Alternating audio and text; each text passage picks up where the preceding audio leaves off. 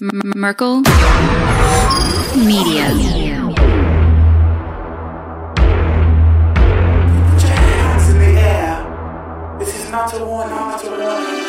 think that I'm running in place? Y'all really testing my patience. Right before I blow up the spot, I had to get back to the basics. What if my talent is wasted? And see what I'm lacking the placement. Thought since I rap in the basement, but my come up is legend, is greatness. I don't care now, it's pedal to the metal. I can never quit now, I will never settle. Puppet to the game, I'm pulling strings like Geppetto. We in the same game, but I'm on a different level. I passed it. Gotta keep grinding till I'm laid up in the casket. No fake round, but you feeling too plastic. Yeah, y'all feeling too plastic. They say my style crazy, but then they straight jacket. Wow. Why you still testing my patience? Trying to turn me into something I ain't trying to be. All that hate is a heavy rotation. You gon' lose yourself, quit testing me. Don't make me lose my mind. Don't make me lose my mind. Don't make me lose my mind, cause I'm looking like Wesley, test me. Don't make me lose my mind. Don't make me lose my mind. Don't make me lose my mind, cause I'm looking like Wesley, test me.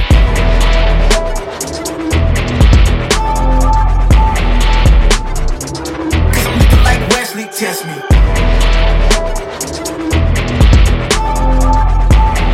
Don't make me lose my mind, cause I'm looking like Wesley. Test me. Run it back, nation. What is good?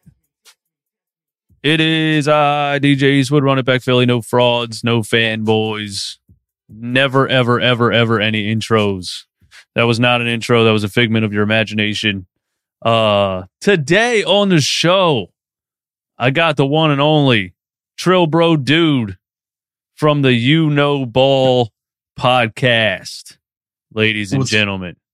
What's going on? Thanks for having me, dude. Yeah, man. How you feeling? I feel all right, despite the news. 2 injury things that we got today. One, I guess, semi-positive for the Sixers in terms of Steph Curry being out for tomorrow, and my favorite player, Tyrese Maxey, sounds like he's going to be out a little longer. I'm sure we'll talk about that. But, it's overall, the vibes have shifted a little bit. They're trending in a positive direction, I would say. Are they? After the Kings game, it took one game with a little bit of ball movement, and we're happy. I mean, look, I've said on my podcast plenty of times that I don't really take all that much about results of games from the regular season into consideration. I look for things that are good process. Like we're Sixers fans. We have to trust the process, right? Oh. Like you got ball movement in that game. You had the team running in that game. You had that team hustling in that game in a way that we have not seen since we acquired James Harden, which is, I think, part of Harden's play style, part of Embiid's play style, and also the fact that, they have 2 of like the low, I don't know if you saw that graphic that was going around Twitter, but it was basically like they have 2, literally they are the 2 like most like slow / stand around players in the NBA. Yeah. So that was at least encouraging, especially when everyone's getting involved. Even when you have PJ and Thibault starting and the offense doesn't look terrible, I'll take the positives that I can get, but everything looks great when you're shooting the way that the Sixers have over the last few games. Like that's kind of what it comes down to. Yeah, the ball goes in the hoop, fixes a lot of things. A lot of things. Exactly. So trending in the positive direction, but I won't take too much from it. Yeah. The injury thing, man, it's still Philly sports at the end of the day. The sports gods are going to give us a little taste of greatness, and then they're just going to stab us in the soul. Eventually, we just know it's coming. I mean, like this level of injuries on this team all at the same time, that's something that definitely nobody saw coming. But none of them are serious. We're gonna have the whole squad back sometime soon. Anyway, before we get really into the stuff, I need everybody here to hit the like button on the show.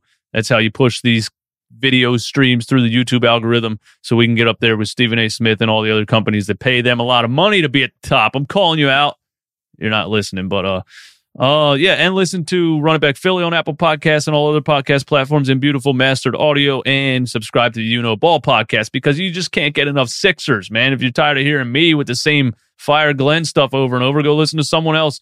Maybe Trill has a little bit of a different perspective for you. I don't. right. When it comes to that one subject, let's say. All right. So, we're going to start with the Tyrese Maxey update that came out today. And I was going to put it on the screen, and it's gone now. It was a Rich Hoffman tweet. Here it is. I found it. No, that's about him practicing. Either way. We love Rich. Yeah, Rich had that quote from Doc earlier. Yeah, that's what I wanted, and I effing lost it. I'll just go to Rich Hoffman and scroll through his stuff. I don't think he tweets that much, does he? No. Rich doesn't post. He's not terminally online like me. All right, we found it. There it is. Doc Rivers on Tyrese Maxey's rehab.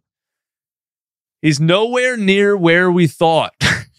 That sucks, dude. It's a good start. Nowhere near. Like, how can I be, like, how in answering a question, Glenn Rivers, can I be the most extreme possible? Like, he couldn't just ease into it. He had to just kill us.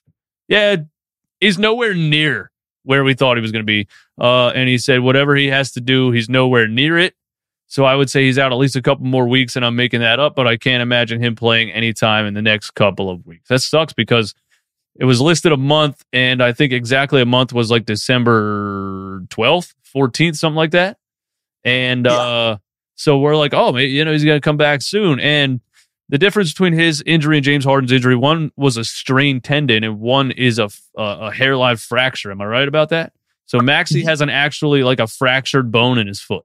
Yeah, I believe so. I believe that's the case. And that scares me a little bit. I mean, he's not 7'2", 280, but Joel Embiid had the fractured foot, and that was a long rehab process. Somebody that moves like Maxey and is as shifty as him and plants and cuts and all that stuff, man, that can be lingering. So, it's tough. It's tough, but part of me thinks they're just being super precautious with Maxey as well. I mean, I kind of look at it like if your best players, if you were to rank like the six best players this season, right? 4 of those players would be guards, right? You would go some combination of Harden, Embiid, Maxey, Melton, Shake, Tobias. I think that those would be your 6 best players from this season. And the fact that the Sixers are now in a very weird circumstance where it's the first time in the history of the Sixers where they're actually deep at the guard position.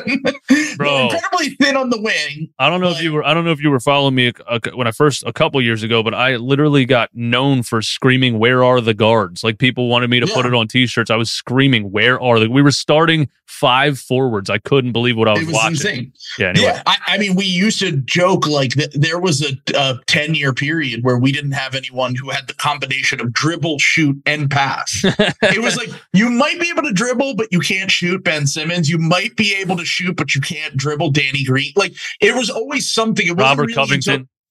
Robert Covington. We always had something that was missing one element of it. Even like Seth Curry, who could dribble and shoot, was not a great passer. Like, it wasn't really till Harden that we got guys that could dribble, shoot, and pass. Yeah. And now we have a few guys who can at least do, I would say Shake can, I would say that Melton can, and I would say that, Maxey's pretty good at the dribble shoot stuff, that the passing will come along, I'm hoping. But my whole thing on this is I'm hoping that they're just being super cautious, and I'm hoping that they are looking at the situation like, okay, our best players coming off the bench are Melton and Shake right now. And with the way that, I'm not a big Thibault believer. I never have really been a big Thibault believer, but with the way that he has been playing in the regular season, at least recently, they're a little bit deep at that 2 spot. And I think that they can survive a long stretch without Maxey in a way that they would never be able to survive a long stretch without Embiid, or honestly, maybe even Tobias, just because they have so few wings actually on the team that can play the 3 and the 4 competently, that I think that they're hopefully just being super safe with this. Yeah, I definitely think that's probably what it is. The NBA regular season, it's if we get it going in the second half of the season and get everybody healthy and make a run then, and we move up to the 4th seed or whatever, you know what I mean? When you're a strong team talent wise, and you're not going to miss the playoffs, you you pretty much know you're not going to miss the playoffs, even with Harden and Embiid. And I mean, Harden and Embiid healthy, throw any random NBA players around them, you're probably not going to miss the playoffs. So yeah, I think that's probably the thought there. And I don't think Maxey has like any type of like, I mean, there's a learning curve, I guess, with Harden still, the dynamic of those two. But I don't think he's going to miss.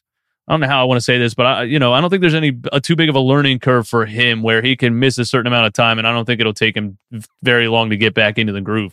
Yeah, I agree. And also, like the plug and play element, I would say there are very few guards in the NBA that are much more plug and play than Tyrese Maxey, just because of his effectiveness on the ball, off the ball, to work within the system, to self-create, to attack gaps when he can, when people are closing out on his 3-point shot. Like, he's about as scalable as a small guard that you can get. Like most guys, it takes a little bit of time to really get into the rhythm and stuff. Like, we see it with him all the time where, like, even in like the first playoff game last year against Toronto, from the jump, he's ready to go. He's ready for the moment.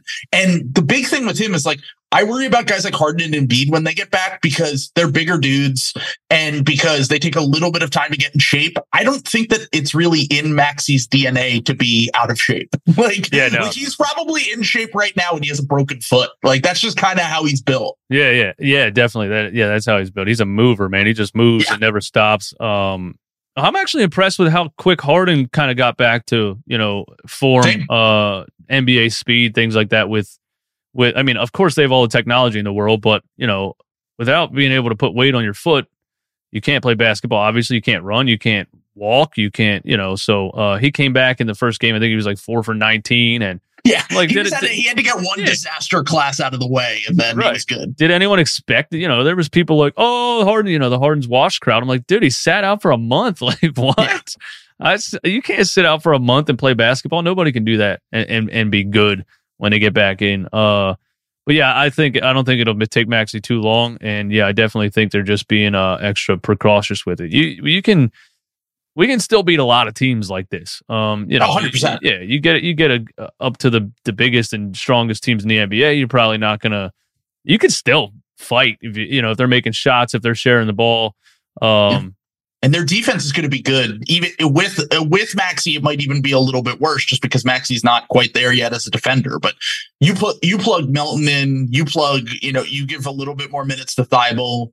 Like, their defense is going to be really good. They're top 5 in the NBA right now. So, like, I'm not really worried about the regular season. I would say save Maxey for the playoffs, because that's where the Sixers really need him. Yeah, absolutely. So he said a couple more weeks, that was disappointing news, but at the same time, you don't want it to be like, oh, he's 99%. No, we'll take a solid 100. We need to be absolutely sure he can plant, cut, move, run, jump, all that stuff without any pain at all. So, if it takes another month, it is what it is. And of course, like I said, at least we have 2 other all-star level players. So the team's still competitive and the team's still fun to watch. So, do you think without Maxey, Sixers fans have overreacted to certain games? Like, do you think Maxey's that big a part of the game that, like, when we look bad against the Houston Rockets, you can say, well, we didn't have Tyrese Maxey? Or is that as pathetic of a performance as I thought it was? I mean, I'll be honest with you. I had the same reaction, but it was more for different reasons. Like, my thing was like the style when Maxey doesn't play, or even the style when the stars play, I should say. When Joel Embiid and James Harden play, the bad games are going to look like absolute disasters. And I think that is true because these are guys that are going to go ISO heavy. These are guys that are going to have certain games where, especially down the stretch when they're tired and out of shape, they're going to make some bad decisions, have some turnovers, like Joel at the end of that game, even though he was honestly the only reason we were even in that game to begin with.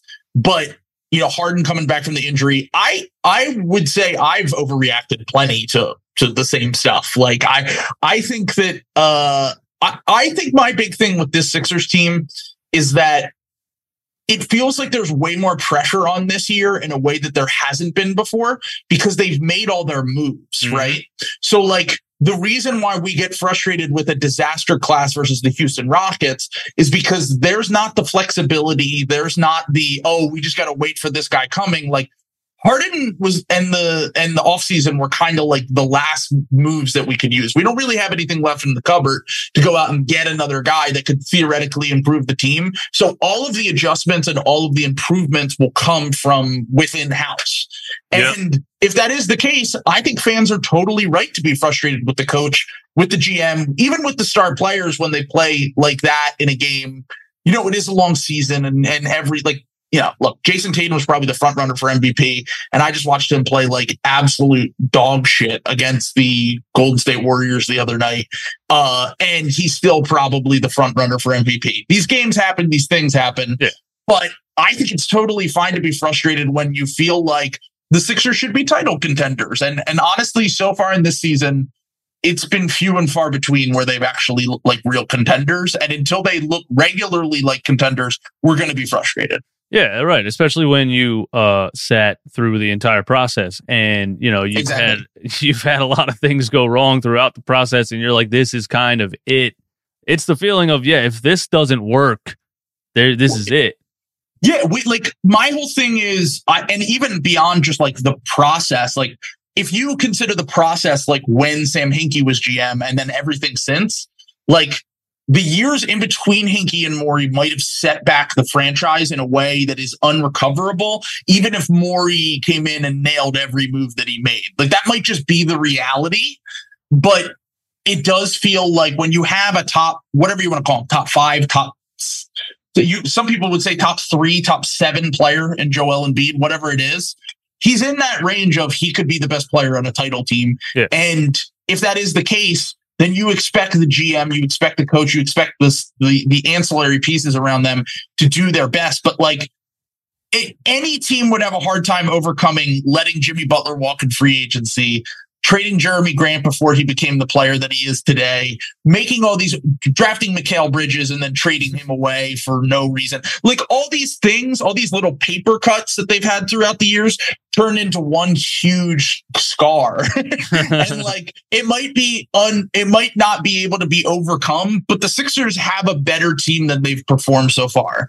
And we know that we should have a shot at the title as long as Joel Embiid is on the team, and we should hold them to that standard, to be honest. Yeah, that's really how I feel about it at the end of the day. There's a lot of parts about the team that you can be frustrated about, but I reminded people, like last week, I went on this little bit of a tangent, and I was like, at the end of the day, I watched Joel Embiid, his rookie season when he played like 3 months, go 12-5 in the month of January with TJ McConnell and Robert Covington and Luke Ba-a-Mute. Like this, Joel Embiid healthy can take a team very, very far. I don't know if he could take them to the promised land, but you add James Harden in shape, and there's a lot of things that need to be worked out. But you always have a shot with players that are that good. So I feel the same way. All you need is one stretch, man. You need is one stretch. You get a stretch like some of these guys, and that's the only thing missing from Joel's resume is that one playoff run where he's healthy, he's in shape, and he can be the difference maker and win the conference or get to the conference finals. And then we start talking about him as a different player. This is what happens with every player until they prove it at the highest stages. Yep, absolutely. Absolutely. So do you think there's any, like Tyrese Maxey coming back? I get people every day saying Tyrese should be coming off the bench. And that's just because he's such a good scorer, I think, and he's so good with the ball in his hands. And you watch Harden and, he keeps the ball in his hands or runs a lot of ISO. And people think that you're kind of holding Maxey's potential back by playing him with Harden. I personally think he can play off of Harden, like I saw him do last season when Harden first got on the team. It looked like it benefited Maxey more than it held him back. So I think there's a strategy that the coaching staff has to have. But I don't know if I'm with the Tyrese Maxey should come off the bench. I just think you need to be able to stagger them the right way. And I think Glenn tries to do that. Sometimes he doesn't do it as good as I think he could. Sometimes he does it perfectly. I don't know. What do you think about that? I had this conversation the other day. I went on this podcast and Eric Snow was the host of the podcast. Yeah, and he talked about Believe Sixers. Is that what it's called? Believe in 76ers. Yeah.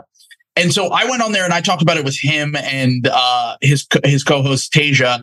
And when we were talking about it, I basically said, we know that players care about starting, right? Like Eric Snow was like players care. Like, that's a big thing to players. And if you think that Maxey is this potential all-star, and you tell him in year 3, when he's done everything you've ever asked him to do, that he has to come off the bench, what kind of message does that really send? What does that send to Maxey? What does that send to Rich Paul, his agent, who we've had issues with in the past? Like, it's a real thing. And Eric brought up a great point on the podcast too. He said they will use that kind of stuff against you in contract negotiations as well. Teams will always look for, well, you were a starter and like you did great for us, but then you came off the bench. And like, so guys care about, like, Maxey hasn't been paid yet like he should be paid. He has probably one of the best contracts in the NBA from a team perspective.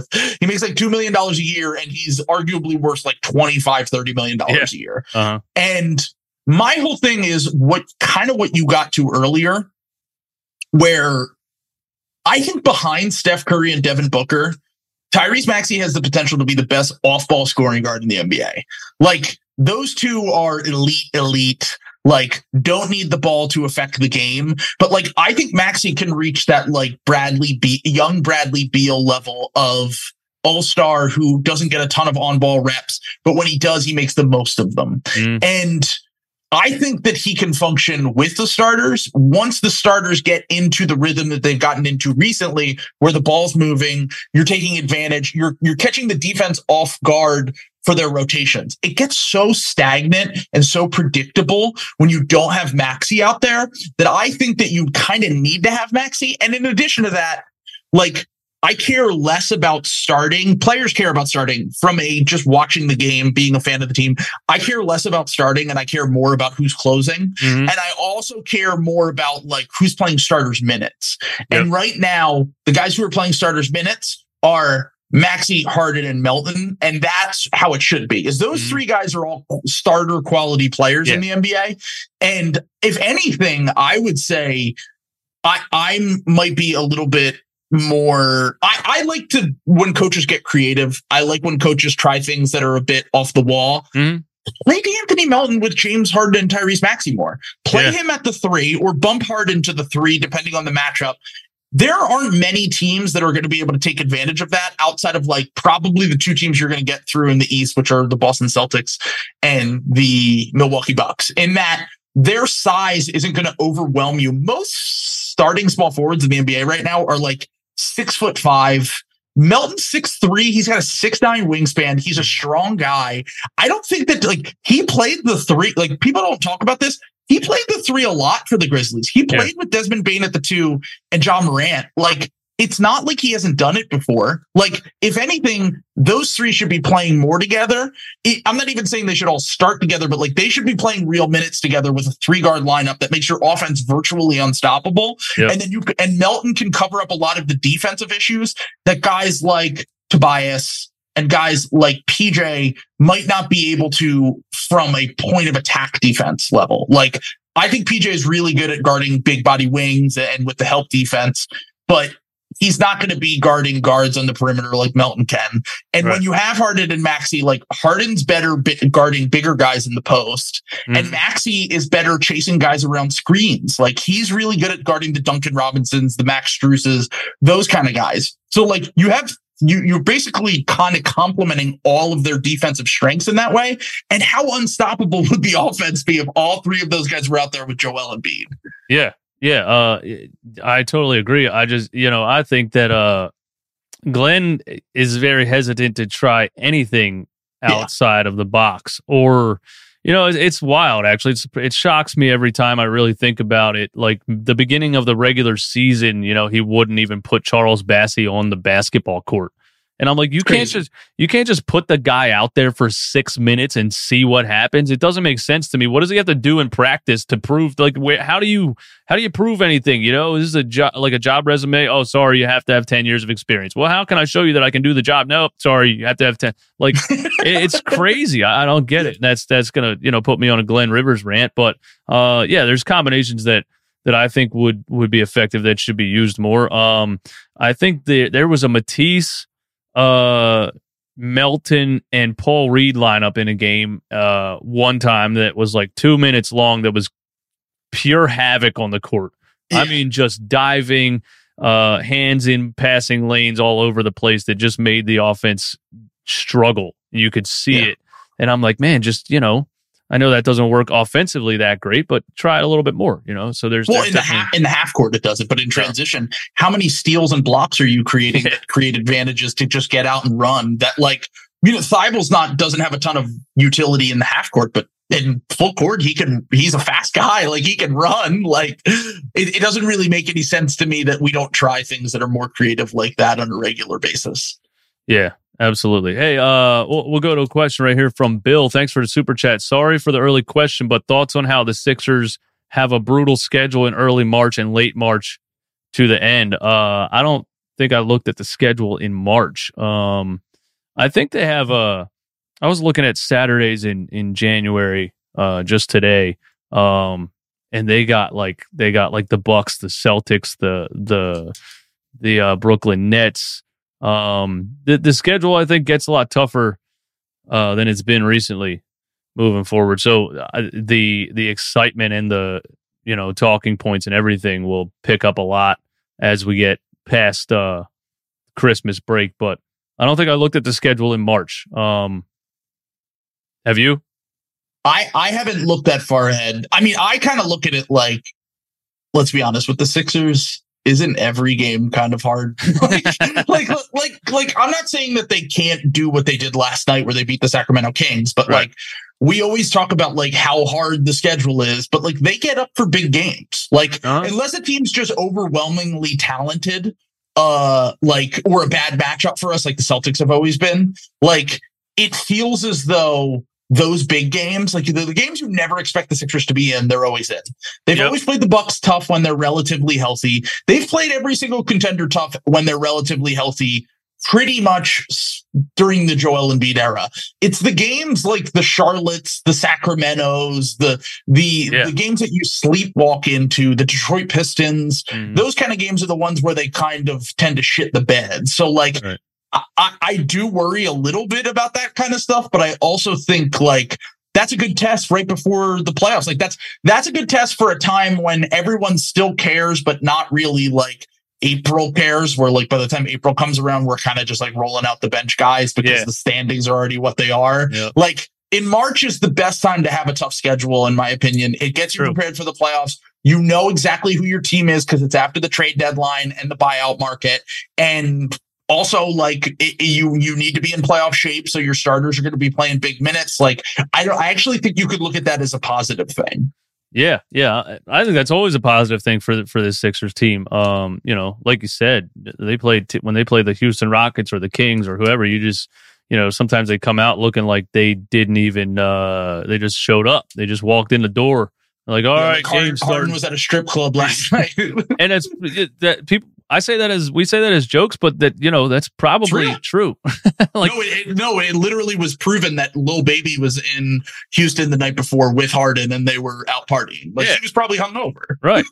And let me tell you something, when you're 33, 34 and you're hungover, it's a different ball game from 23 and 24. So when I said this last season, when they were in Miami in the playoffs, I'm like, well, when Harden looks slow, trust me, he got 5 hours of sleep.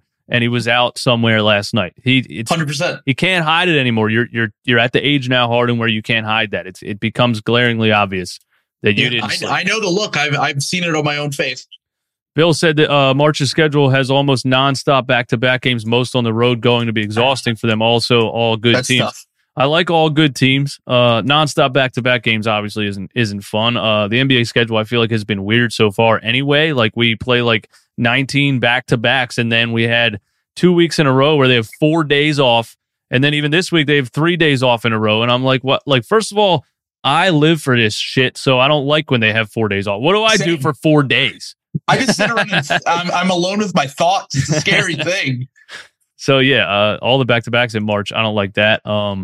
But to be fair, every team rests on back-to-backs, and every team has injuries where they're super precautious right before the playoffs. So like, you don't know what those games are even going to look like. Like, we all were like, we had this Warriors game circled, and now Steph's out. So it's like, That's kind of how it is in the modern NBA. Yeah. At least we're getting competitive games. Like what was it? The year, the bubble, and then right after the bubble, man, everybody was still either out with flu-like symptoms or whatever with a, what do they call it? Health and safety protocol. That was happening like every other day.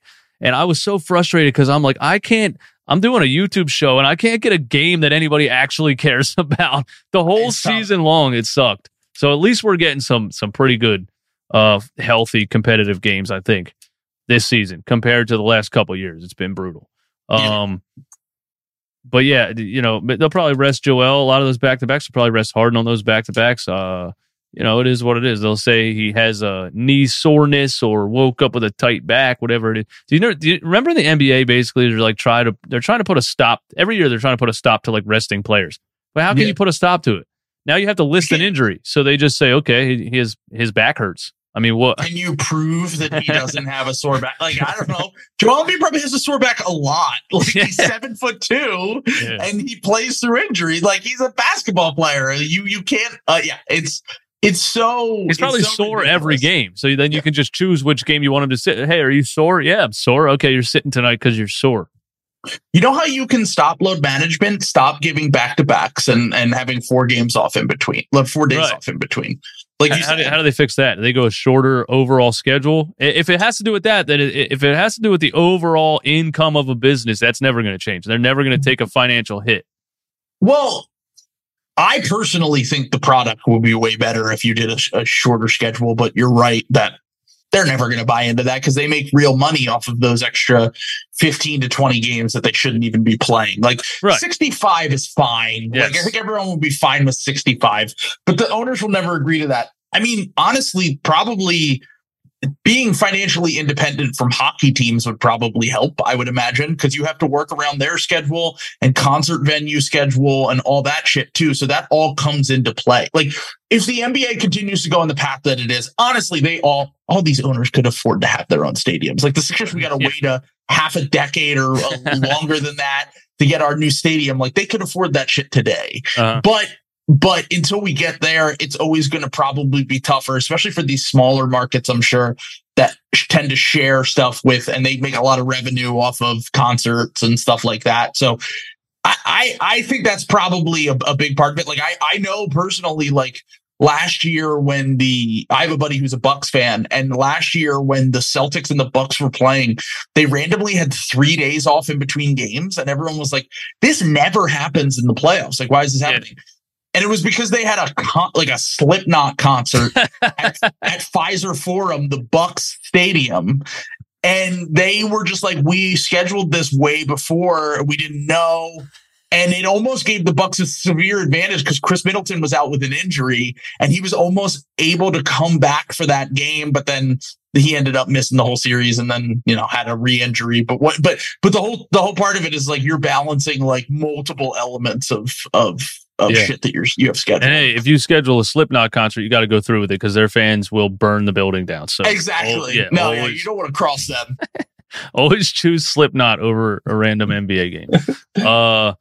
So let's go over Joel Embiid yesterday saying that Sixers fans want him to be traded.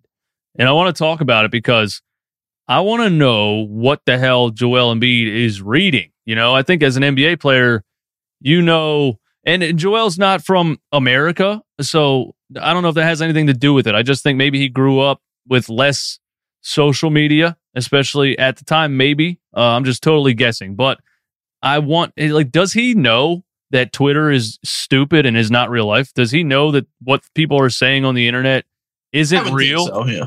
Yeah, I mean, I think he... So I just want to get this out of the way. I got a lot of shit from Sixers fans after this comment came out because I have been saying I've made the comment of should the team blow it up, basically. Yeah, I've said that. Yeah, right. So I've said that before and I joke about it all the time because I always say after a bad loss, like, oh, blow it up, whatever, blah, blah. And there were people coming at me thinking that I was the one. Joel follows me on Twitter. So they were thinking that I was the reason that he said this because I will tweet blow it up, whatever, blah, blah. And I was like, First off, I think you guys seriously overestimate how much Joel really is on Twitter. Like, I don't think that he's surfing on Twitter every day. No. I don't think that he cares that much about what people think. If anything, I've heard the opposite. I've heard like he kind of can't go anywhere because he's so famous and everyone loves him so much that like he can't walk down the street because he stands out. He's 7'2". Yeah. He's a big dude. Like he's probably more in the other category. And if you read the whole article and the context of it, it was more like right after he literally smiled at Jake and like kind of like not winked, but like was like a little bit tongue in cheek. So I think that whole thing was overblown, taken out of context. And I also don't think that any individual fan or radio personality or person who talks about the Sixers is going to have that much of an effect on a guy who is going to make what, $250 million and is a super successful, smart. Like he everything is going right for Joel Embiid. I don't think that he really gives a shit. I think he just likes to fuck with people. That's absolutely what it is. And he may have read one or two people say that. And now that you put it like that, and I did see the original article, and then the Bleacher Report article was the more clickbaity one that took a certain part out of it. Sure. I could definitely see him just saying it because he knows there's like a couple people that hate his guts. And that's why he's like, yeah, well, they want to trade me. Haha. You know what I mean? Like, yeah, not in like a serious way. And those of us that do say, is it time to blow it up or whatever? I think we're just being realistic with how NBA franchises work and how it works when you get to where you're at right now, capped out, no money, no draft picks, nothing. Exactly. Yeah. And if it doesn't work this season, Joel's one of those guys. I'm like, you never trade him. But if you were going to accept the fact, okay, none of this worked, we got to start over, then you would have to trade Joel Embiid. There'd be no other way to do it. Exactly. It's bad business to trade a top 10 player. Almost every trade with a top 10 player, the team who trades them comes out on the wrong side. And actually, the two most recent examples where teams might have actually been a win-win or maybe slightly in their own favor were the Harden and AD trades. But the reason why that is the case is because AD was injury prone and because Harden was at a certain age, right? And with the Joel Embiid thing, like I would never want to trade Joel Embiid until he wants to get traded.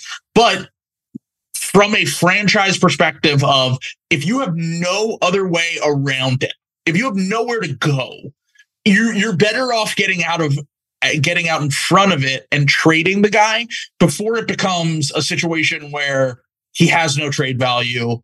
Yeah. And then you're just back where you were, square one. And you can love an athlete all you want. People are still going to make business decisions. The Sixers tried to trade. They tried to trade Allen Iverson not too late into his career. I think year 6 or year 7 they tried to trade Allen Iverson. Before that. They tried to trade him before we made the 2001 finals. Do you know the story? I've heard the story that somebody stopped the trade or somebody. So he almost got traded to the Boston Celtics for like a garbage package, because this was before stars got traded for like real things, right? Yeah. Like we traded Charles Barkley for a role player and a first round pick. Like this was that era of star trades. Mm-hmm. They almost traded him to the Boston Celtics, and what held the deal up. This was like 1999, 2000. So this was the year before. That's only 4 years into his carear. Yeah. Well, that was all. They were also having a lot of issues with him.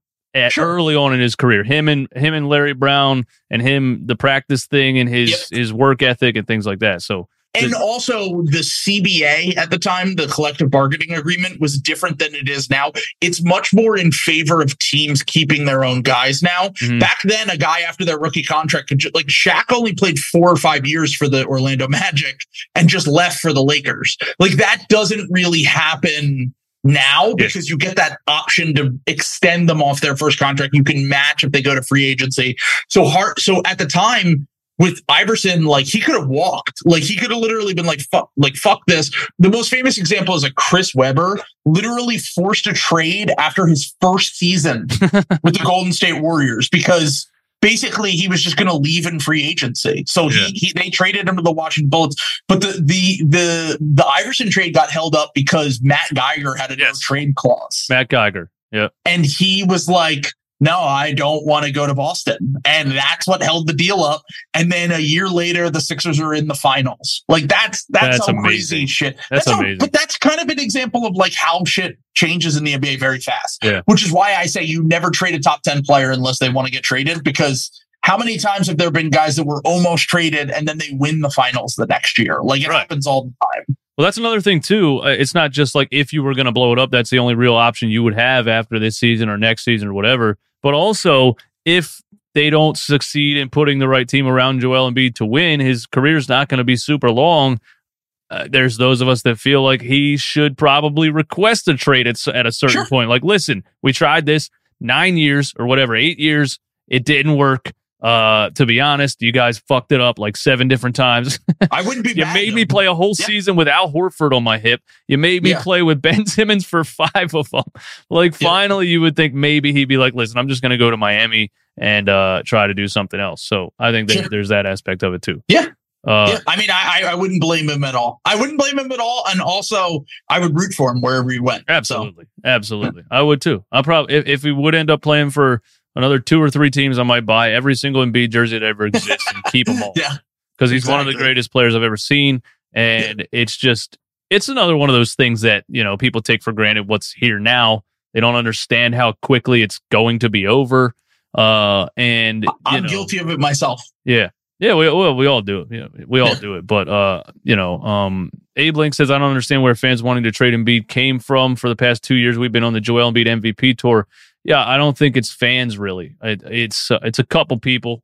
From my experience with fans and listening to the radio sometimes and people that call in, the radio callers. That's why I said, what was Joel listening to? 97.5. Like the radio callers are these like old dudes that first of all hate the new NBA. They don't even hardly watch it. They probably hate the fact that there's a 3-point line, and all they 100%. do is call in and say this guy's big and lazy and fat, and he doesn't work hard. They hate him. There's people that hate this guy, and I'm like, they don't even watch it. There's no way they actually watch it. They see the highlights and they say he's big and lazy and slow, and they're mad that he shot 7 threes in a basketball game when he should be down on the block like Kareem Abdul-Jabbar. And I'm like, listen, if it was 1984, he would be down there on the block the whole game. It's not the same. Doesn't work anymore. I'm sorry. It's a different NBA. Like he can do it, but he can do both. Like anytime that someone says to me, oh, I hate when Joel shoots threes. And I'm like, first off, he's being spoon-fed.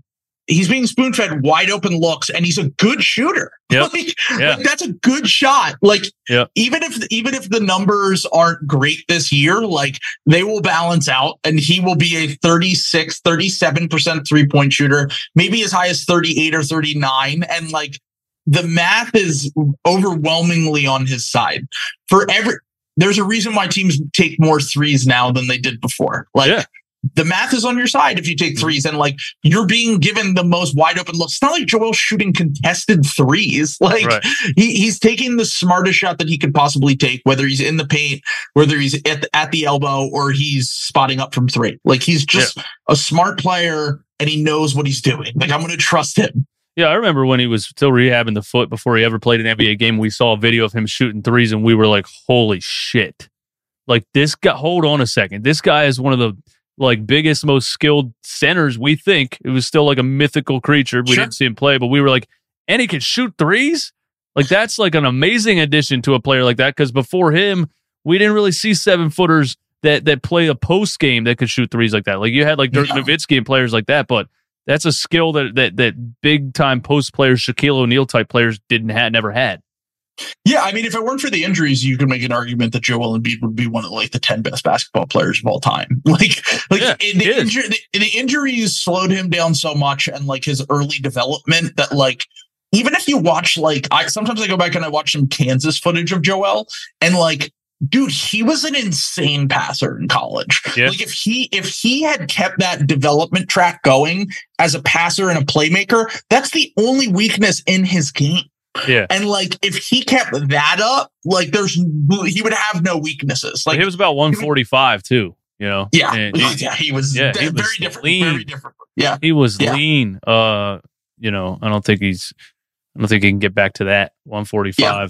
Probably could. That'd be tough. Probably could. But yeah, I think, by the end of an NBA season, Joel's ready to rehab and rest for 3 months. That's why you see the beginning of every season, he starts out slow and everybody's mad. But last year was the first 20 games he averaged this, and after game 20 he averaged this. It takes him 20 games to get into basketball shape. It is what it is. And plantar fasciitis, I don't know if you believe that story or not. I felt like that was just a kind of a backhanded cop out by little convenient excuse. We forgot to tell you guys that he wasn't doing anything the whole season. What? You guys, reporters report everything. You're telling me Woj didn't know that? Come on. Yeah, it's cap. It's total cap. That is absolutely. But to sum that up, Joel, nobody wants to trade you. Not the real fans do not want to trade you, and we appreciate everything you've ever done in Philadelphia. And yeah, the injuries are what they are, everything. But with all things considered, he's one of the most talented centers we've ever seen, and we have to appreciate that. He's not perfect, but what do people want? They want a 7'2", 280-pound guy that averages 40 points a game, never sits out, never takes a playoff. What do they want? Even if we never win a title with Joel, are you watching the Blazers right now with Damian Lillard? I've watched a couple of games. I don't think that team has a chance to win the title, but they're a lot of fucking fun. They're great. They're fun to watch. Jeremy Grant. Jeremy Grant's been awesome. Yeah. He's been fitting in way better than I thought he was going to fit in there. But Joel is 4 years younger than Dame. Imagine Joel in a few years, just with some young guys, having fun. There's a world where we keep Joel and we never win a title and we're still totally fine because we're in the conversation. We're having fun. It's enjoyable basketball. Well, 2005-ish Allen Iverson with Andre Iguodala and Kyle Korver. Knew that team wasn't winning anything, but I got to see Iverson throwing alley-oops to Iguodala from the foul line. It's great. Yeah, it was a lot of fun, man. It was a lot of fun. So do you want to go over a couple NBA trade scenarios real quick before we get up out of here? Let's get it. Because I put it in the title, so I guess we have to. Somebody will yell at me in the comment, you never talked about the trades. No, but seriously, so you consider yourself a trade aficionado, a trade slob, is that what you call it? What does that mean? Slop started as... So slop season is what we are entering today. Today's the first day. Right. Yeah. So trades, we used to get information that was just we would get little tidbits. I would get tidbits from journalists and you'd hear gossip about trades, whatever. And at a certain point, someone was saying some of these rumors, they never come true. So I said, well, we're all just piggies who love the slop, right? We love when we get a Woj tweet, or we love when we get a Jake Fisher article or whatever it is. That's just a little the Sixers are exploring Tobias Harris trades or whatever it is. Uh-huh. And that is slop. It's the lowest. It's NBA gossip, basically. It's tabloid shit, but for the NBA. But we love it because we're all little piggies and we love the slop. It's like a Real Housewives fight. Yes, exactly. A reality show. Yeah, Jessica fought Kristen, and nobody should actually care about that. But it's engaging when you care about the subject is the point here. We all have our own versions of slop, and trade stuff is slop for me. So that's slop season where it started. And my podcast, which is started as primarily a Sixers podcast, and we would talk about the NBA sometimes, has basically become 50-50 where we talk about the Sixers half the time and then we talk about trade slop the other half of the time. Yeah. So that's nice. That's where we're at. So as far as the Sixers go, I guess, if they were going to do something at the trade deadline this season, what are your top things that you think they either should do or possibly are likely to do? Because, we could talk about any trade scenario. Sure. I feel like the Tobias Harris thing with the contract is not a thing that's ever going to happen. And he's been playing great lately, by the way. Yeah, he's been awesome. But yeah, last season I thought Tobias was definitely one of the ones that was out the door, and Daryl couldn't get what he wanted for him, so we're still making it work. But yeah, what do you think they're, I guess, likely to do? Well, the Tobias thing is tough for the obvious reasons. Makes the most amount of money of any player that's never made an all-star team. It's him and CJ McCollum are going to break NBA records for making $200 million in their career without ever making an all-star team. But I actually think Tobias has way more value in the offseason because that's an expiring contract. That's a guy that we've had our frustrations with Tobias, but he's been honestly, I would argue he's been playing really good since we got Hart. Like, he's kind of proved himself to be a bit more role malleable than we expected. Yep. Like, he's shooting more spot up threes. He's trying on defense. He's trying, exactly. Yeah. And I joke all the time about Tobias where I say that he is. So, they talk about like versatile defenders. Like Bam Adebayo can guard a center, but he can also guard a guard. Like, that's an elite versatile defender. I always say Tobias is like the most average versatile defender in the NBA, where like one game he'll guard Darius Garland or De'Aaron Fox, and then the next game he'll guard Karl Anthony Towns. And you're like, there's not many players that could do that, but like Tobias isn't really like a lockdown defender by any means. So he's just like an average versatile defender. But like, I don't think they're going to be able to trade him. And if they did, it would be like a downgrade, to be honest. Like, it wouldn't help the Sixers. Like, the Mavericks might trade Davis Bertans and Tim Hardaway Jr., but like, Tim Hardaway Jr. is a guard. We already have plenty of good guards. Davis Bertans isn't going to be in our rotation. Like, it doesn't help. Yeah, go ahead, continue. It's a conundrum, right? Yeah. Like, it's a tough situation. So I would look at guys that are more like Paul Reed, Matisse Thybulle, George Niang, Furkan Korkmaz, maybe Shake Milton. Like, he's been playing really good this season, but like, just from a salary matching standpoint, the Sixers don't have a ton of salary matching guys. And like, the few guys that are like, you could maybe move off of are like Furkan Korkmaz, George Niang.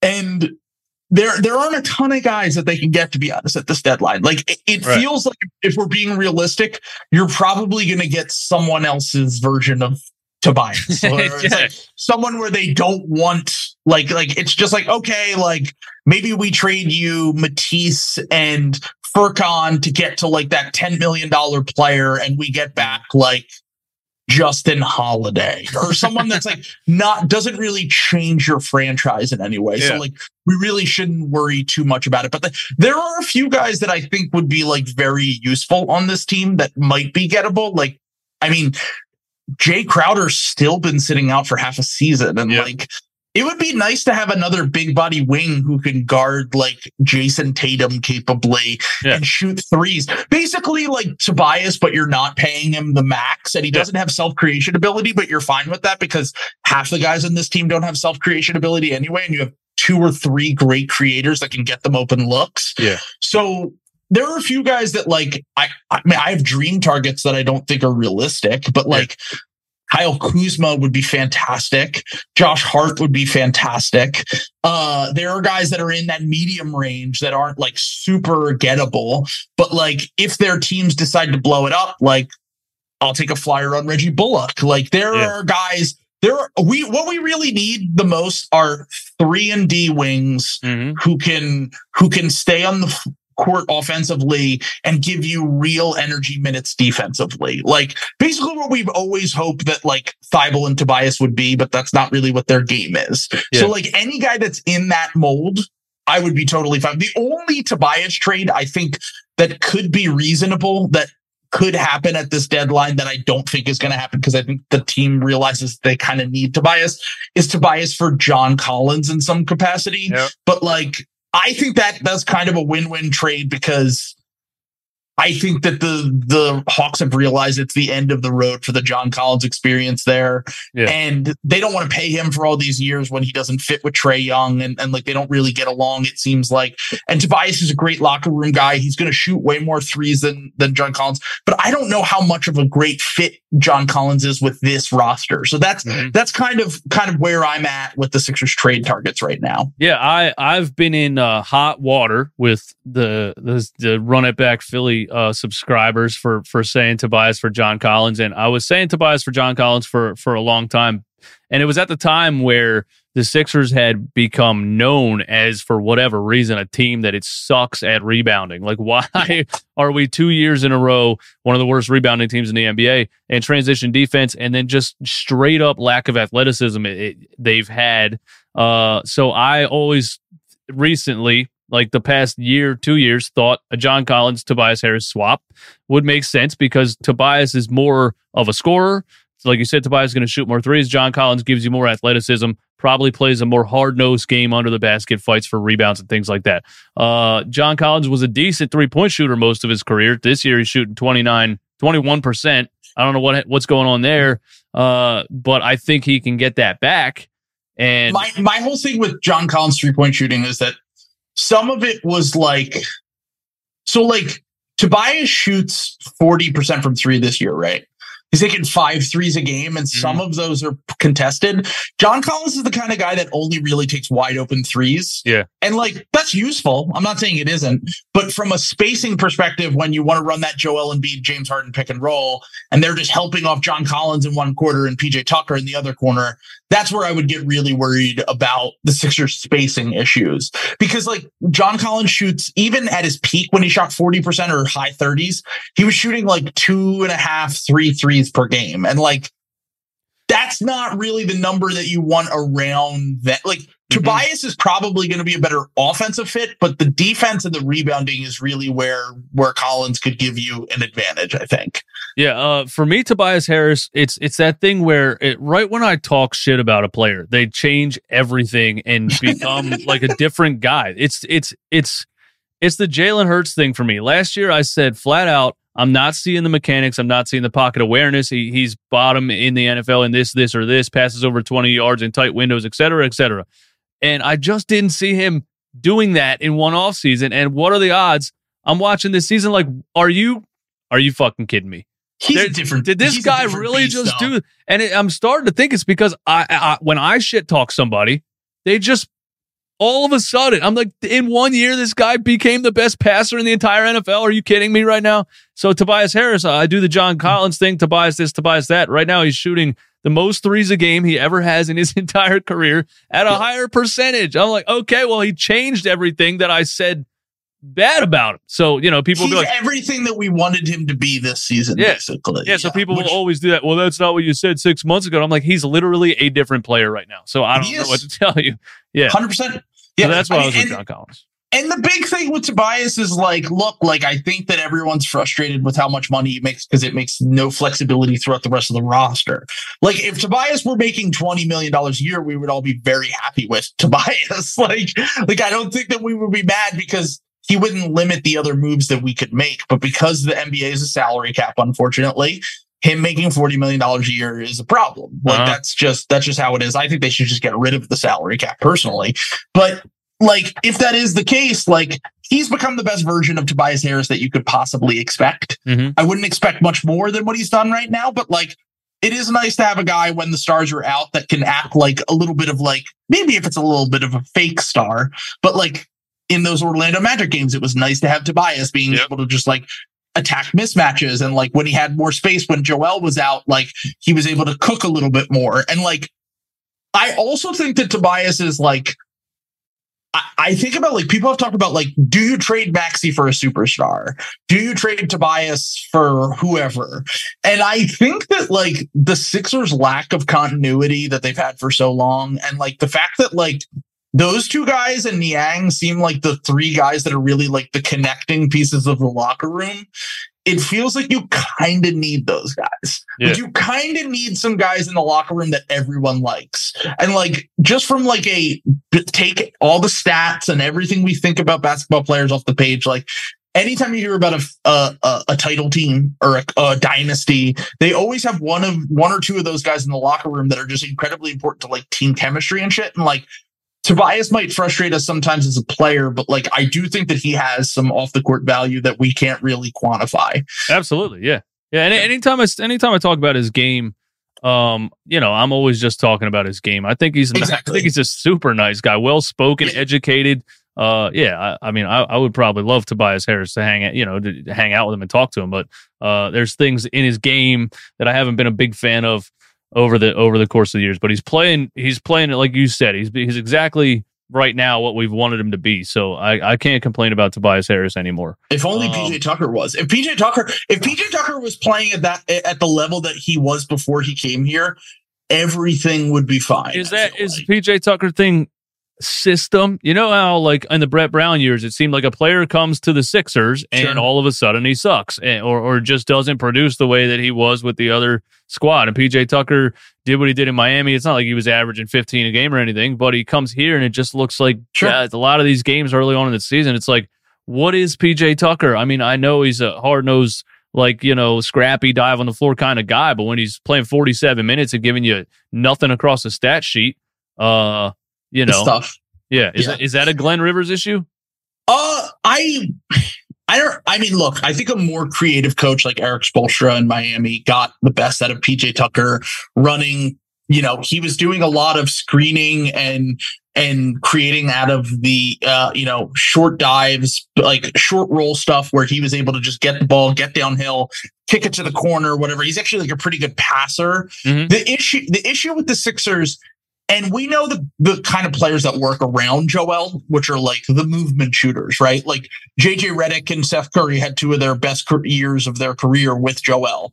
I do think that guys that tend to like hang around the post more kind of struggle with players like Joel, like guys like PJ, guys like that just don't really have like knockdown shooting ability. Even Tobias, like it was weird at first.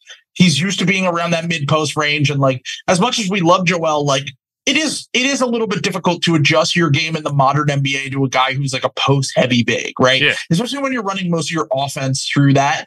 But I think PJ's been totally fine when Harden plays because Harden is the kind of guy that will just spoon feed you corner threes in a way. Like he generates more corner threes than any player in the NBA except for Luka Doncic, basically. Yep. So like the fact that he can play with him is really all that matters when you talk about the playoffs. Like if Harden's hurt in the playoffs, we're fucked anyway. So like who gives a shit?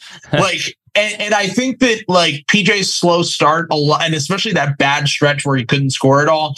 A lot of it comes down to the fact that like Joel's just not going to create a ton of open looks for PJ Tucker standing in a corner. Right. And a perimeter guy like Harden that can, you know, see the whole floor and knows where his guys are and is just like a basketball genius, basically, it is going to be able to find him and kind of create those open looks. So like, PJ is frustrating to me only in that, like, I felt like he was not the kind of guy we needed, really. Like, I would rather have gotten like a Bruce Brown or like someone that's like more like or if possible, if we could have traded for him, Kentavious Caldwell-Pope, like the guys that the Nuggets got, like where it's like you can play the 2-3, you're more athletic, your game is more malleable, you can shoot from the outside. But also if you need to do the things that like DeAnthony Melton has done for us, where like sometimes they'll have Melton screen and then like Harden gets him the ball at the elbow and then he can play make out of that. Like that kind of stuff is like what Bruce Brown can do, what those kind of guys can do.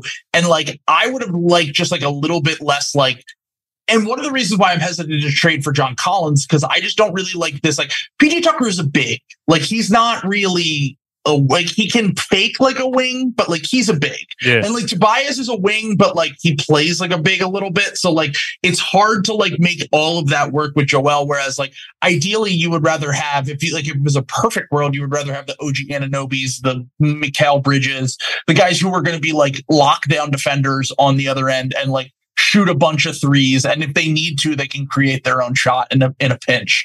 So like, it's kind of just an awkward fit. And like, honestly, I do think that like, we're probably going to need as much defensive help as possible with Harden and Maxey on the perimeter. So, so maybe having even Thibault and Tucker in these minutes is good for the long run.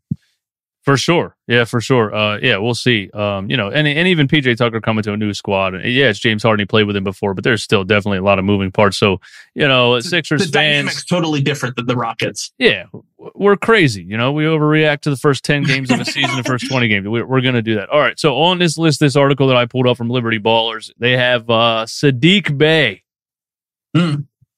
Villanova guy. I'm sure everyone loves that because he went to Villanova. And like, if you went to Villanova or you're from Philly, top 10 more credit points you get. Like Saddiq Bey, Cam Reddish, anyone that's like from the region, they're going to get a lot of bonus points.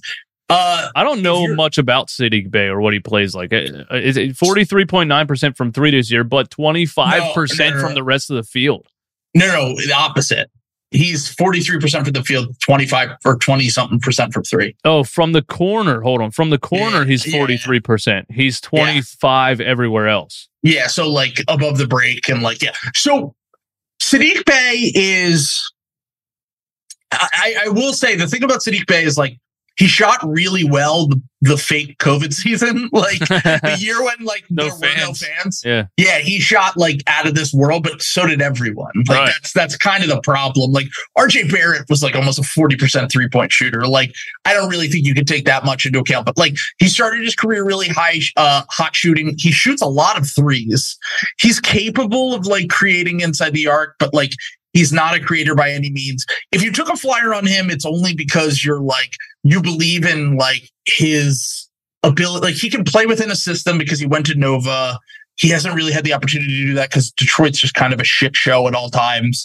You think that Harden could just spoon feed him open threes and you can live with whatever limitations he has. He's not a great athlete, but defensively he's got chops. Like he's a smart player. Once again, like I just think it's really hard to find wings. Like there's a chance that I'll put it like this. There's a chance that he's a starting level good wing that you're like surprised by. There's a chance he's like maybe what you want from Tobias and like actually plays that role regularly. There's also a chance he's Taurean Prince, where it's just like, he's solid at everything, but he's not really that great at anything. And like, he could be like your seventh man, your first wing off the bench who could just shoot threes and try on defense, but he's not going to like really matter that much. But he's only 23. Like, I don't hate the idea of trading for Sadiq Bey, even if I'm not like, I would rather get like an injection of athleticism if possible. Yeah. Though. He's not super athletic. Would that be Daniel House redundant? Kind of just a player. Like, yeah, he can shoot three here and there, but I'm like, he's just a player to me. Like, does he do anything great? I think Daniel House sucks. I'm going to be honest. Like, I just think that he's one of those guys that like, he has moments where you're like, holy shit, Daniel House. But like 80% of the times you're like, what the fuck is this? I haven't seen anything impressive from Daniel House since he's been here. I honestly would rather, and I've been like, I was known for like, people hated me for not liking Thibault for so long because I was just like, I've seen it in the playoffs enough. I'm done with this guy. Like, I don't care about the regular season. I'm done with this guy in the playoffs. And I think I'd still play Thibault over Daniel House. Like, I just think that like, unless he's hitting all of his threes, like he's just not a super useful player. Sadiq Bey would definitely be better than Daniel House, 100%. Like there's no chance that he wouldn't be. He would probably be moved in that deal, honestly, because he makes like $3 million a year or whatever it is, or $4 million. So he probably would have to be included for salary, if anything. But I mean, the issue is that Detroit probably wants a first round pick, and we don't have a first round pick. Like. We can't trade any future first. The best asset we have that isn't a player is we have a second round pick in this upcoming draft that's currently owned by the Charlotte Hornets. So it's actually we have the Charlotte Hornets first round pick or second round pick next year. Okay. So if that's the case, that's going to be like basically a first round pick. Like that's going to be like the 33rd pick in the draft or 34th. They're going to be really bad. Like I actually am even lower on Charlotte than I am on most of the bad teams because I just think that they just don't play any defense at all. Nope. And if that's the case, like they're probably going to win like 20 games at most. And I actually think that's probably our best piece to make an upgrade at this deadline because that second round pick is super valuable to teams that don't want to give a guy like a guaranteed contract, but want to take a flyer on a guy with a second round pick. Yeah, I feel you on that. People in the chat brought up Kyle Kuzma. Kyle Kuzma's on this list. I mean, if we could get him, I would love it. Kuzma's kind of, it sounds weird to say, but he's kind of exactly what we're missing. Really good rebounder, really athletic, can shoot the three, isn't like a great shooter, but in the past, when he's been more of a spot up guy, when he's playing with LeBron and AD, he's better off the catch, just like Tobias, where like Tobias, when he's being spoon-fed threes, he can hit them. If he's having to be the one that creates them, it's not going to go great. And right now he's creating a lot of threes and it's not going great. But like Kuzma, if we could somehow get Kuzma, I don't see a way unless we trade to unless the Wizards like Tobias. If the Wizards like Tobias, we might be able to get Kyle Kuzma and Will Barton. I think you could sell Tobias right now. It have to be like right now. Like he's playing the best basketball of his career right now. Yeah. Other than the 2021 season, probably. Yeah. I think that right now would be the highest. And also, like, even if he sucks, like, you only have 1 year of him. And, like, they might lose Kyle Kuzma after the season for no reason. Like, he has a player option after the year. Yeah. He said he wants to go to a contender. He said he wants to go to a big market if we are to believe the reports. And if that is the case, we could offer both of those things. And I think that we would gladly pay him $25 million after the season instead of paying Tobias $40 million next year. And Washington is the kind of franchise that just wants to remain relevant, competitive, that kind of stuff. And like you could get Kuzma, Barton, and then the tough thing with the Wizards making any trades with them is, you know how we're hard capped and we can't take back guys like above a certain point because they just make too much money. Like they're also hard capped, which is funny because like you have like 11 wins and you're hard capped. Like how is that even fucking possible? If you ever feel bad about the Philadelphia 76ers, go check out. I always say the Wizards are the example of the team. Like if you feel bad, look at them. Like they're paying Bradley Beal the second most amount of money of any player in NBA history right now. And I like Bradley Beal, but like you can't pay Bradley Beal $55 million a year and be a competitive franchise. No, I remember when, every time his contract was coming up or last year, whatever, it was always trade for Bradley Beal, trade for Bradley Beal. I always thought he was a good scorer, but does he make your team? I think Bradley Beal's a number 2 on a very good championship team. Oh, 100%. But he's not really leading anyone anywhere. No, he would have been. The reason I would have traded for Bradley Beal is because Joel Embiid's friends with him. Like, right. You add him to Joel Embiid, Yeah, exactly. And I think he's even maybe a little bit redundant with Maxey. Like I would probably rather have Maxey on a rookie contract than have Bradley Beal making the most amount of money ever. But yeah, so Barton, like it is tough to make the numbers work in that kind of trade. The Wizards aren't taking Matisse Thybulle, George Niang, and a second round pick for Kyle Kuzma. No. They'd probably just let him walk in free agency for nothing at that point. So that's the hard part about getting Kuzma. But Kuzma is the 2 ideal targets. Like if you're like want to swing for the fences, which is funny to say about 2 role players, but like Kuzma and Josh Hart from the Blazers, and I don't think the Blazers are giving him up anytime soon. Yeah, no. No, and you shouldn't. I loved him since, he's really came out of the draft. Yeah, he's just a basketball player. Just like we said, rebounder. Yeah. He can rebound. We went over Jay Crowder a little bit. The last one on here is one that, there's 2, but one that people keep bringing up that I have absolutely no interest in whatsoever. Cam Reddish.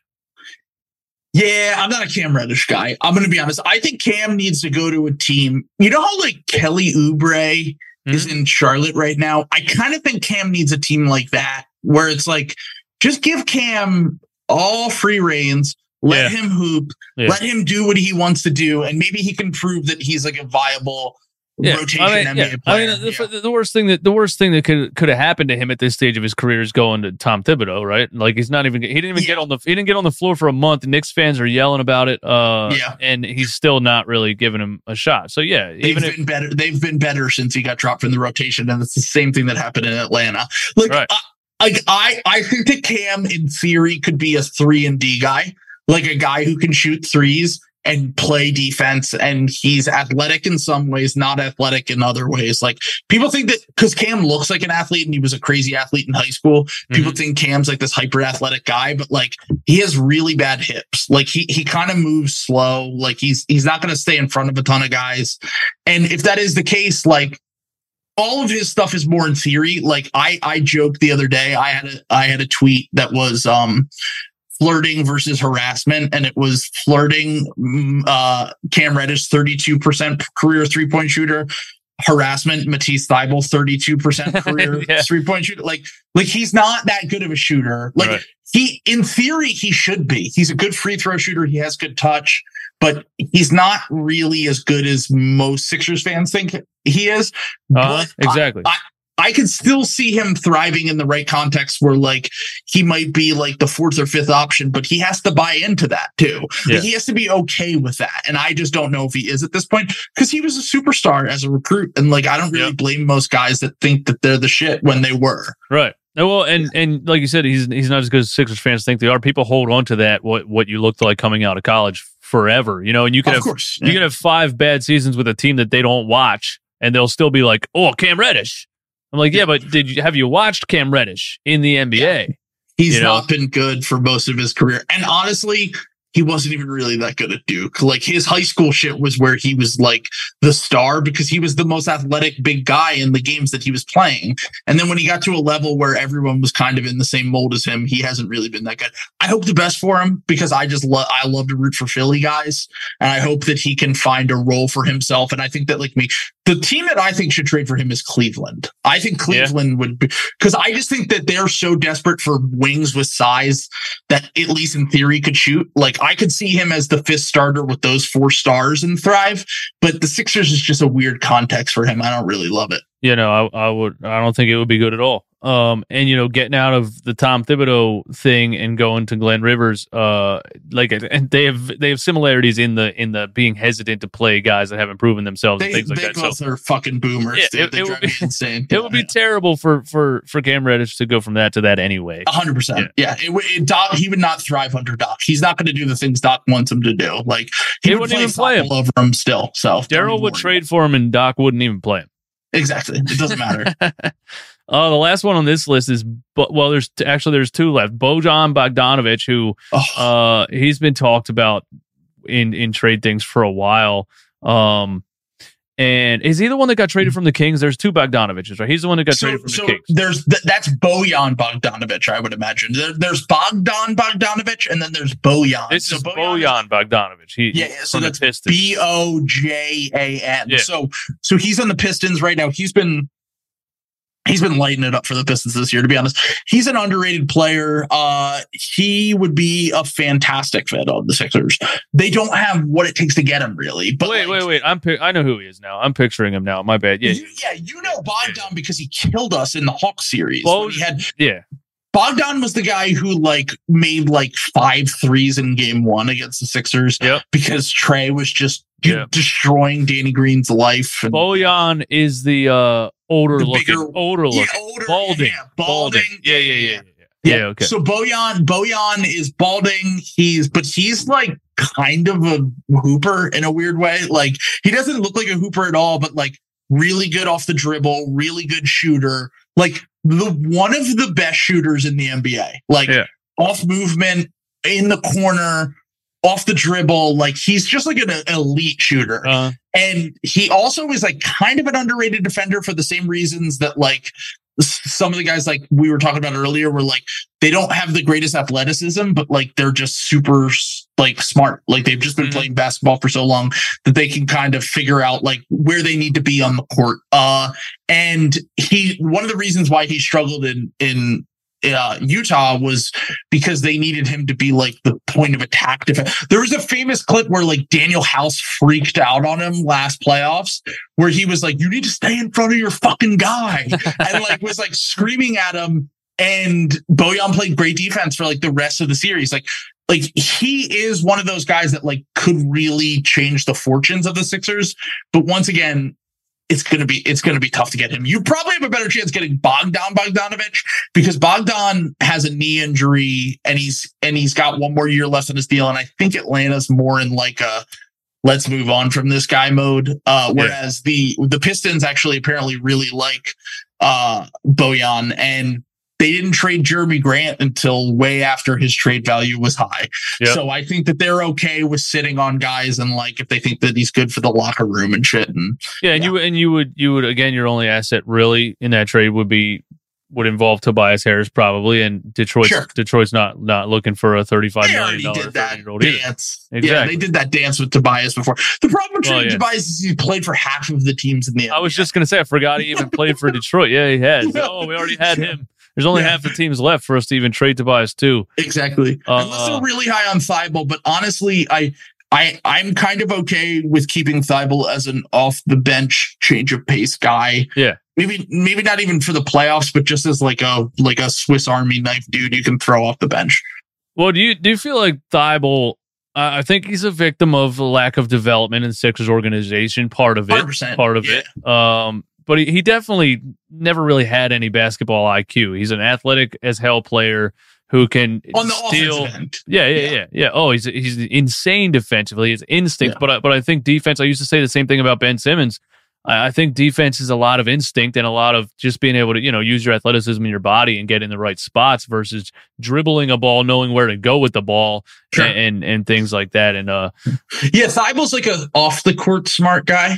But like on the court, kind of a bozo, where like he just doesn't. But I also think that's a huge confidence thing. Like I just don't think he has any confidence in his offensive game, and that's really what it comes down to for him. Like if he makes his corner threes, he's like a 12-year, 15-year NBA player. Yep. If he misses his corner threes, he's out of the league in like probably 8 or 9 years. Like that's kind of what it just comes down to. Like he's maybe one of the most black and white players in terms of he has a role in the league or he doesn't. There's not a ton of gray area for him.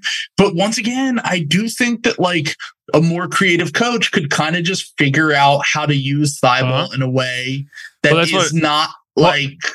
Part of my film breakdown that I posted yesterday was some plays from Thibault, because he was all of a sudden I'm watching a game and Thibault's in the paint, Thibault's cutting, Thibault's setting screens and rolling, and I'm like, where did this come from? Like, how did the Sixers just come up with an entire plan for Matisse Thybulle overnight? And in the Kings game, it looked totally different than it looked. And there's a specific play where I think Harden drives baseline, PJ slides to the corner, and Thybulle shifts over to the wing and catches and shoots a wide open three. And I'm like, that's even a little bit of basketball IQ right there to know where to put yourself when the guy's driving baseline in this. So I saw some good signs in the Kings game versus what I've seen for like a lot of his career as far as, his lack of basketball IQ. And Danny has always said in practice, he even said it after he left the Sixers. He said Thybulle used to hit every shot in practice and that we had to guard him like he was me. And like, if that's the case, that's a confidence issue. Like that's not that's not a fundamental issue with the player. That's a confidence issue.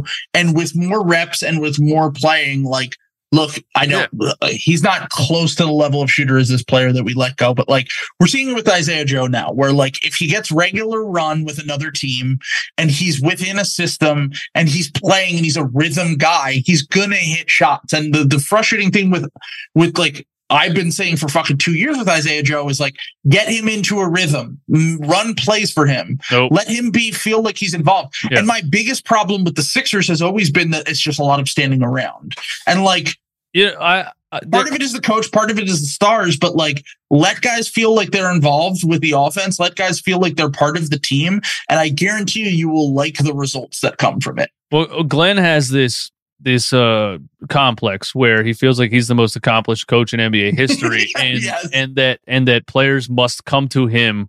Again, 5 years of experience at a high level. Like, I don't have time for you learning the game. And so there's no development whatsoever. I had a midget football coach when I was a kid who everybody hated because nobody got to play.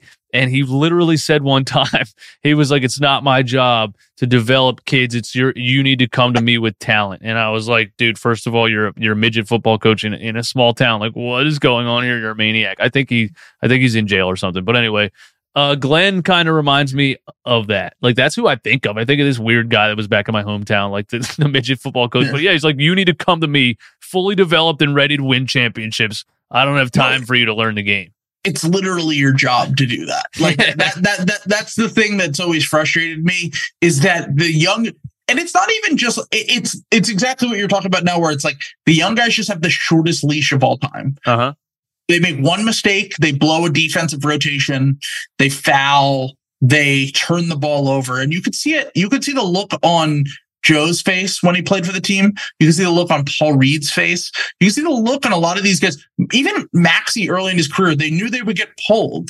And it was like, I always use this is my example. I have a buddy who's a Clippers writer, and he's one of the smarter basketball guys that I know. And he always would tell me that Shea was a star. From like the day he stepped foot on the Clippers court as a rookie, he was like, Shea Gilgeous-Alexander is going to make multiple All-NBA teams. This guy is incredible. And the Clippers had to trade Avery Bradley because Doc Rivers would not play him enough minutes. Like, he is now an MVP candidate player. In his rookie season, he had another example of this when he was with the Clippers was Reggie Bullock. For his first 3 years in the NBA, he never gave Reggie any run. And he said, my friend I always believed in Reggie Bullock. Reggie Bullock goes to his second team and he becomes a good 3-and-D player. Like, there's just too many examples of this throughout Doc's career. And my whole thing is, like, if we were winning titles or we were getting to the conference finals, we were getting to the finals, I would be fine with this. Like, Warriors fans were fine with it last year. But if you're just fucking doing this, there's no benefit to pick a direction or one of the other. You're either winning now or you're developing guys. Like, you can do both at the same time. Miami's done it forever. Toronto's done it forever. Figure it out. Seriously. Stop being lazy. Be a creative coach. Get your assistants involved if possible. Well, that's the main thing I say when I talk about changing coaches. I want, somebody more motivated, somebody that wasn't about to retire before you offered him a bunch of money. He literally was about to retire. I know, that's what I'm saying. Pull fucking Sam Cassell up from the bench. Pull Dan Burke up from the bench. Dave Yeager. These guys are hungry, dude. Like, they want to be coaches. Like, yeah, Dan Burke got 2 good games out of Isaiah Joe. In 4 games that he coached when Doc had COVID, he got an 18-point game out of Isaiah Joe and 11 points the next night, and then he never played again the rest of the season. So, that's me. That's me with Glenn. Now that we're on the topic, I guess I'll ask you your opinion. Do you think if the Sixers don't get to the Eastern Conference Finals this season, is Glenn let go, or is it? I think he kind of has to be. Yeah, I think he kind of has to be. I mean, look, maybe ownership says we don't want to eat the contract, but like, that's my big fear. That's my big fear, because I don't want to see another season of it. I'm seeing the same thing. Sure. Once again, regular season, I don't really care about the results. I only care about the process, and the playoffs is where Doc has always failed. Like, there's been multiple iterations of multiple teams: Kawhi Leonard Clippers, Chris Paul Clippers, Sixers Embiid. Like, there have been many iterations of Doc Rivers teams that have failed. Even some of my Celtics friends will tell me we should have won more than we did with that fucking trio and Rajon Rondo coming into absolutely. It should have been a dynasty. That's the thing that's under discussed with Doc, is that, like, he gets credit for the 2008 title, but, like, Celtics fans are like, we should have won like 3 or 4 titles. Like that team was really fucking good. And it doesn't help that they beat LeBron and then he went to Miami and formed a super team, Sure. So that doesn't help. But at the same time, you had that was 2 years after they beat LeBron the first time.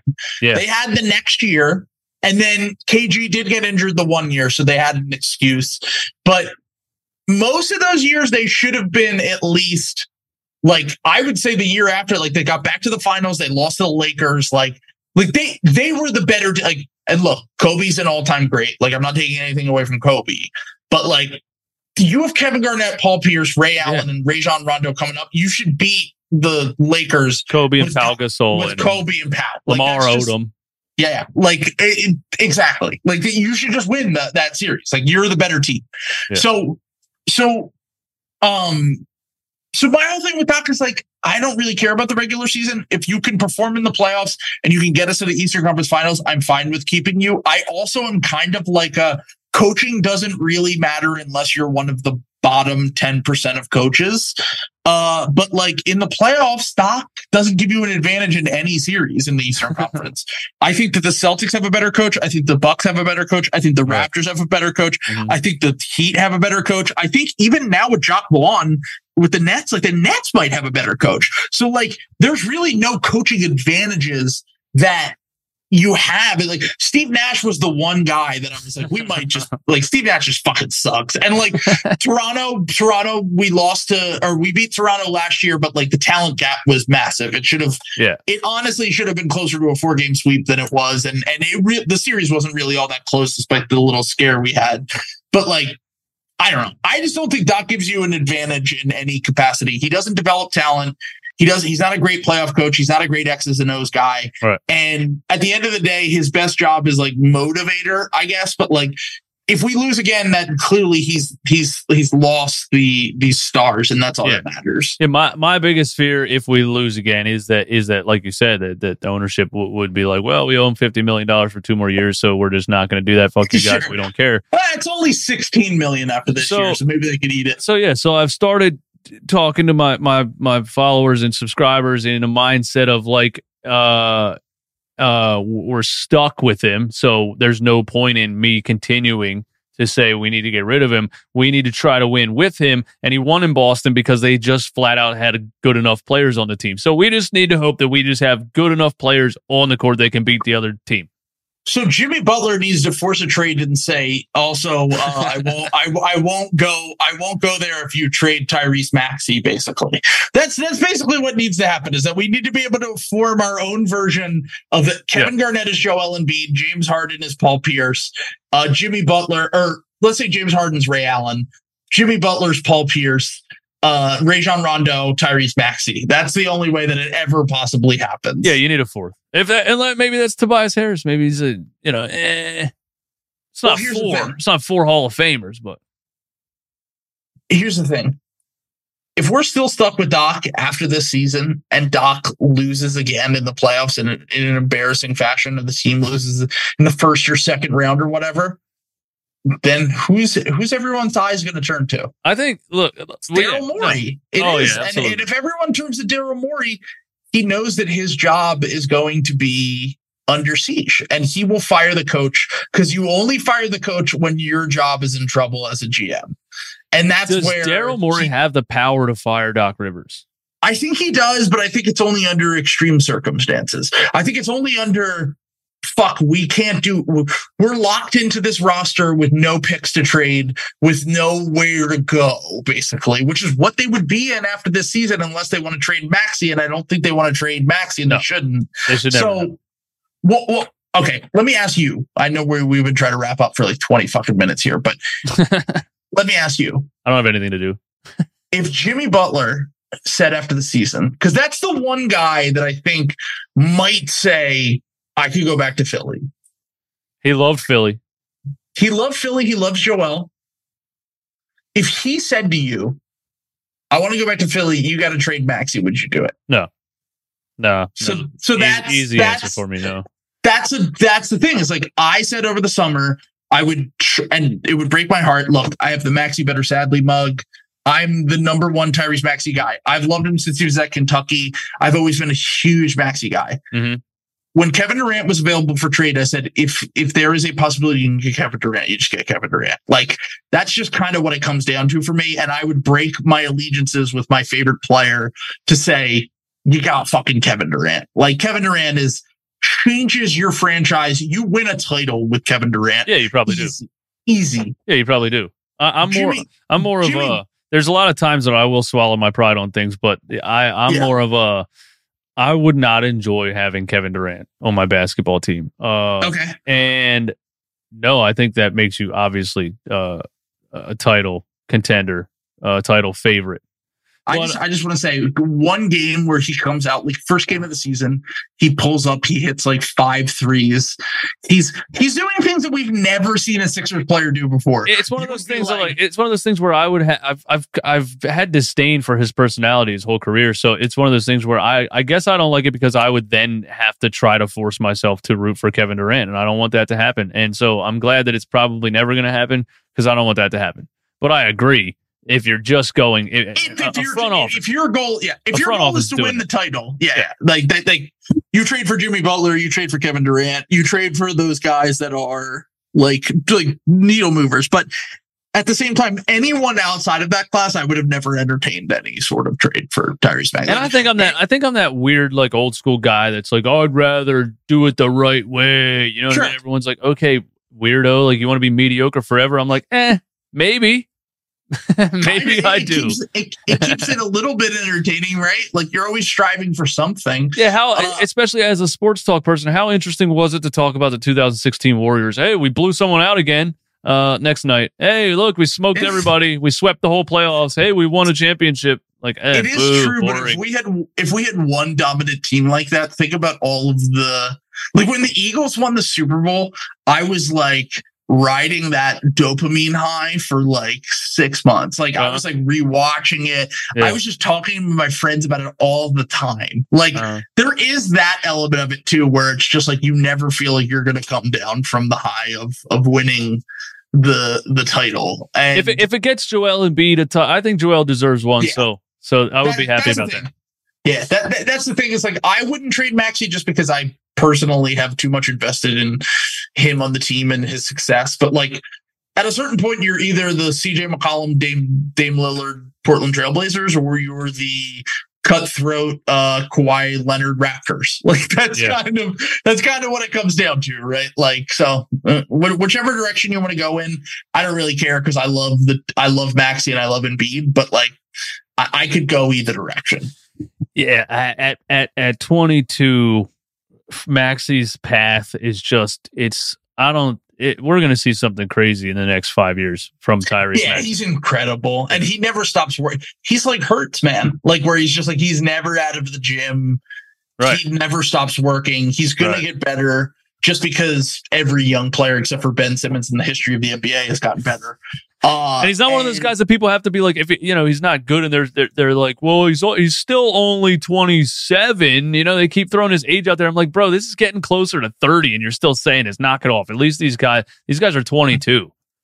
Yeah, I mean, I still think that Maxey's going to be a second guy, but if you have the first guy, then you can make it work. Yeah, I guess I'm not really seeing. I say that he could become Damian Lillard, but I'm not seeing that. I mean, he could develop that mindset. He still just has like a young mindset as far as also the thing I will say with Dame is the Dame was 22 as a rookie and Maxey's 22 right now. So the thing with Dame that's a little bit different is that as a ball handler, he was much more advanced than Maxey. As a guy who could run an offense at 22, he came in, he won Rookie of the Year. He was an All-Star his second year. Mm-hmm.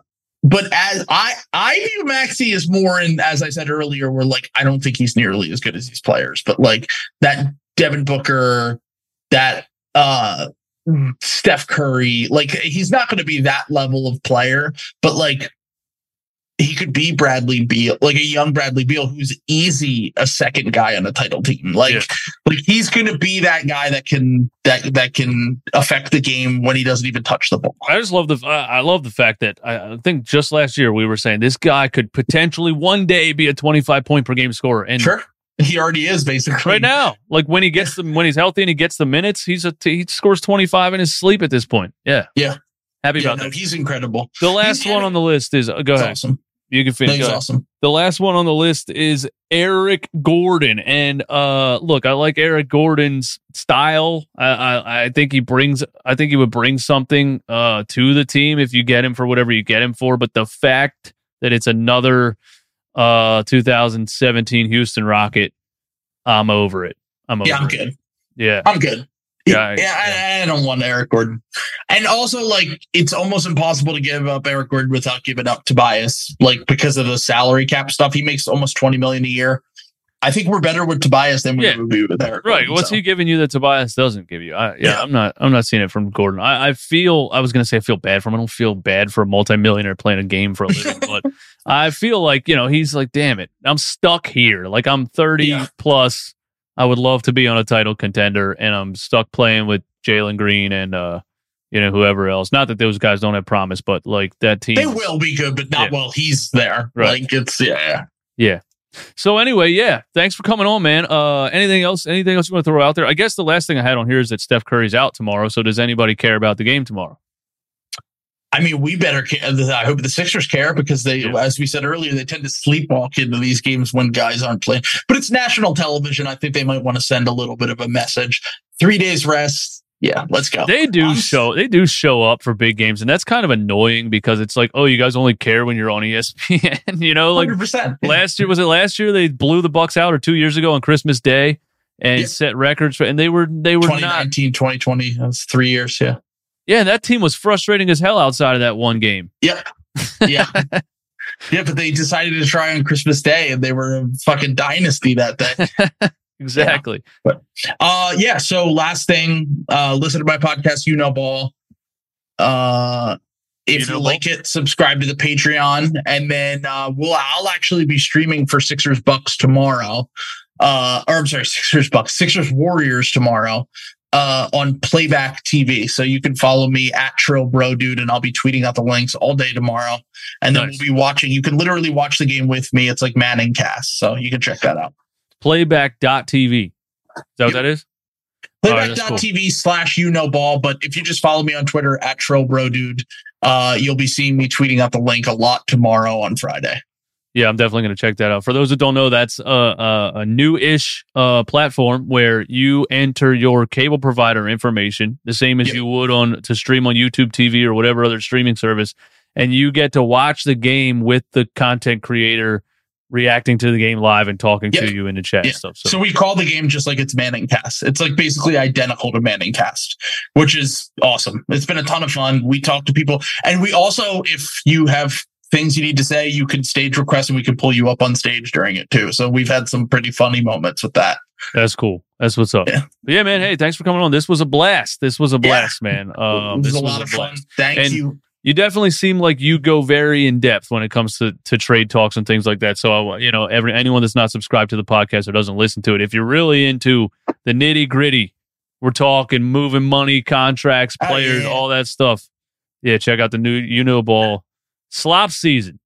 Slop Season, baby. Yeah, we got it. Man. I'm into it. All right, man. Thanks. Appreciate it, man. Thanks, bud. Keep in contact. I appreciate you having me. Thank you for everybody here. Hit the like button. Subscribe to the channel. Subscribe to You Know Ball. All that stuff, man. We're out of here. Quit testing me. Don't make me lose my mind. Don't make me lose my mind. Don't make me lose my mind, cause I'm looking like Wesley. Test me. Don't make me lose my mind. Don't make me lose my mind. Don't make me lose my mind, cause I'm looking like Wesley. Test me.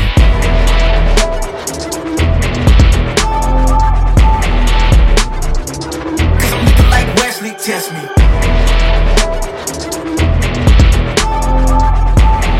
Don't make me lose my mind, cause I'm looking like Wesley. Test me.